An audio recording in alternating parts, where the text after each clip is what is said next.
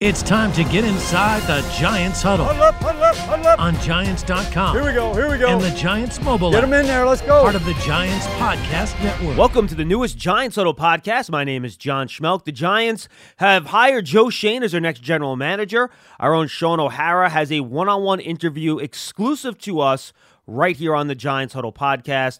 Folks, just as a reminder, you can find the Giants Huddle podcast on the Giants mobile app, Giants.com/podcast, and on your favorite podcast platforms as part of the Giants Podcast Network, which includes Big Blue Kickoff Live. Make sure you go subscribe to that podcast as well. It's on its own podcast feed.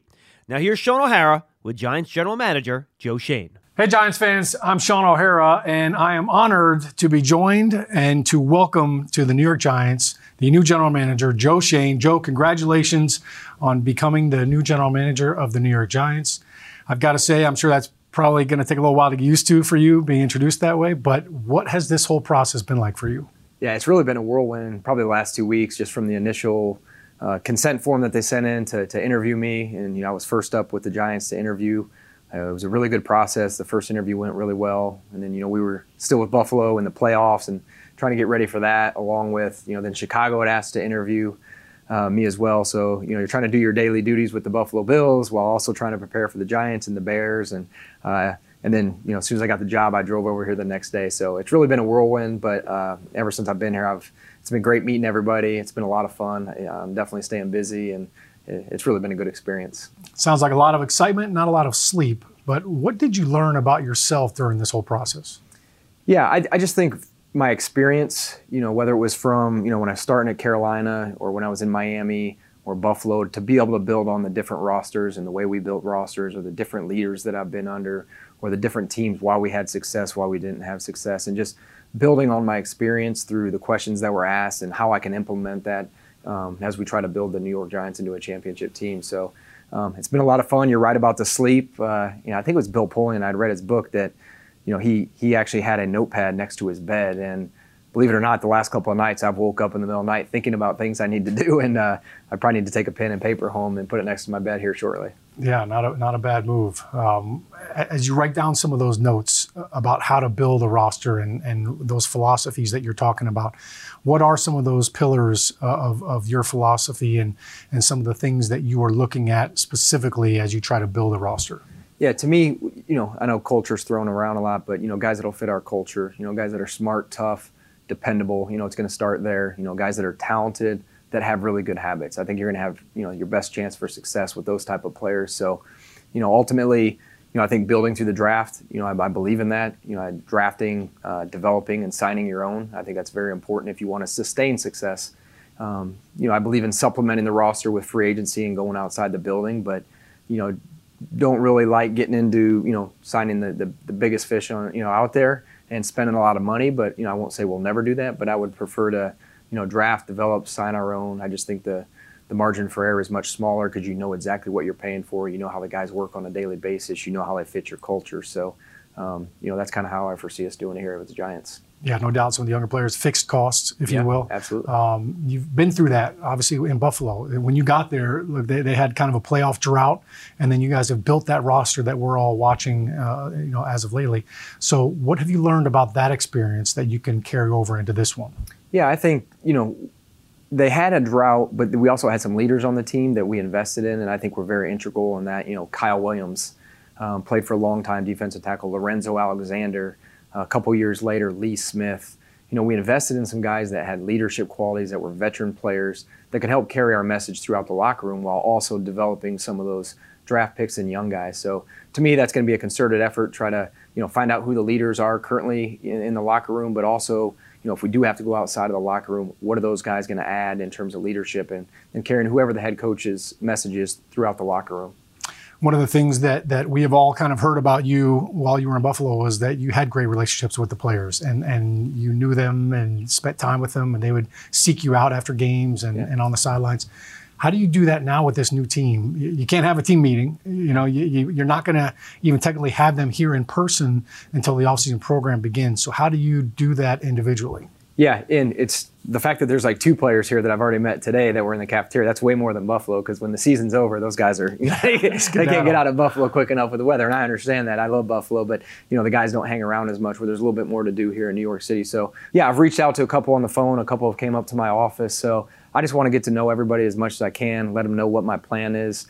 Let them know what I'm looking for, what type of players I'm looking for, and really, I'm excited to work with all the guys that are currently on the roster. And the sooner we get the head coach in here, the sooner we can meet with the support staff, find out what these guys are really about, and then continue to develop our off-season plan. I'm glad you brought up the head coach, because that's obviously on the top of your to-do list right now. As you're looking at these head coaches and these candidates, and you're bringing them in for interviews, what are some of the things that you're looking for in each one of them? Yeah, first and foremost, a partnership. I think the GM and head coach relationship is one of the most important, along with ownership in the organization, at least the successful organizations. You got to be aligned in the way you're going to build the roster. So, that's important. I think the ability to hire a good staff is very important. You got to have good coordinators. If whoever the head coach isn't calling a certain side of the ball, if they're a special teams coordinator, whoever it is, to be the, over the top and hire a good staff, good offense coordinator, defense coordinator, position coaches. If it's a first-time head coach, they may not have all the answers, and to have a veteran coach on the staff that can maybe help them through some tough times. Or if it is a guy that has previous head coaching experience, how good of a staff can they hire, and what are some of the trappings that they can avoid this time through. Leadership's going to be important. I think the ability to develop young players. Again, we've got a lot of draft picks. I think there's going to be a concerted effort to add some guys that will contribute, and maybe have some growing pains early on with our draft picks. But you got to have a proven history of developing young players. So those are some of the things I'm going to be looking for in this head coaching search. As you're looking at that list of coaches, if it's a coach that you don't know very well, how much tougher is that to kind of get a read on them in a short interview as opposed to somebody who you already know? Yeah, and that's where a lot of research. I call around. I've been in the NFL for 21 years, so. All the guys that we brought in, I've either worked with, or I've done extensive research on people that have worked with them, and can I work with this guy? Are they aligned with me philosophically? Are they going to treat people around the building with respect? Are they going to be open to analytics and sports performance and strength and conditioning? Are we aligned in how we want to build, the football program? And if they didn't check those boxes, they may not be here. But if I did my research and I hadn't worked with them and they checked a lot of those boxes, then they're in the mix, and they'll be in here and we'll be evaluating them. As you go through that evaluation process, how much of that is you right now meeting with the scouts and getting to know the personnel department here and trying to say, okay, here's what we need to start planning and looking forward to? Like, how does that transpire over the next couple of weeks? Yeah, that's a great question. So some of our scouts are at they're in LA right now at an All-Star game, the NFLPA game. So had a Zoom with them yesterday, which was really good. It was productive. Kind of let them know this is how we're going to do things. This is how I want it done. So when you get in February meeting, make sure we know X, Y, and Z about the players. I met with the pro staff last night. Same deal as free agency approaches. Here's how we're going to attack it. Again, we may not have a lot of money this year. We have to get creative and get back in better cap health. But, just kind of the process on, meetings, the calendar, just met with those guys and put that stuff together so they know, what the deadlines are. And then, again, once we get the new staff in here, what exactly we're looking for from a scheme standpoint, from a position-specific standpoint. And then, we'll really start to develop the off-season plan then. Have you ever, in your 20 years of experience, been a part of a draft where you had this many high picks this close together? No, I can't. We obviously had 2 first-round picks with Josh and Tremaine. And again, we thought we were going to maybe have to use those to go up and get the quarterback, but not to the point where I'm, probably going to have a chance to use both of them. With not trying to move up. So I haven't had 11 picks. I'm excited about it. I echoed that to our staff about we really have a chance through the draft to affect the 2022 roster over the next 3 months, and just the importance of knowing the players, knowing their background, knowing how they're going to fit us are all things that they're going to be researching. So I probably should have started with this question, but what is it about the New York Giants that attracted you so much? Yeah, I'm from Indiana, so I tell people I grew up. There's a cornfield across the road from me, so there's always this interest as a kid of New York City and how big it was and how amazing the city was. So just growing up, seeing Coach Parcells, and I was probably 4 or 5. My dad would take me to the Notre Dame spring football games, the blue gold game, and I met Mark Bavaro when I was probably 4 years old. And my mom's still trying to find that picture, but from then on, great. I was a Giants fan because of Mark Bavaro, and he played at Notre Dame, and then again, Coach Parcells and the success they had. So just the history of the franchise, Mr. Mara, Tisch family, both of them have amazing relationships around our reputation around the league. So ever since I started, John Fox came to Carolina, and after the 2001 season, I met him, and he always spoke so highly of the organization.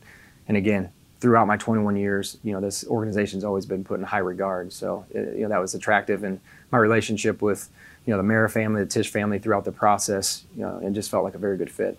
Yeah, great fit indeed. And we're going to get the chance to see you, Yeah. your introductory press conference. Real quick, what are you doing to get ready? And do you know what you're wearing?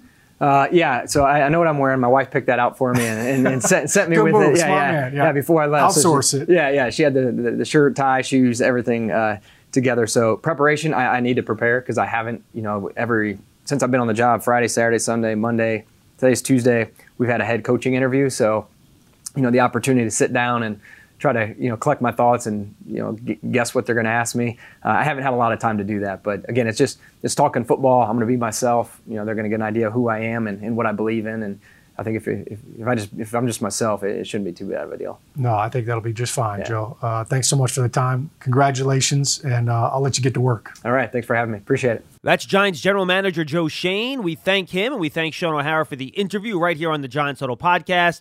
We'll see you next time, everybody.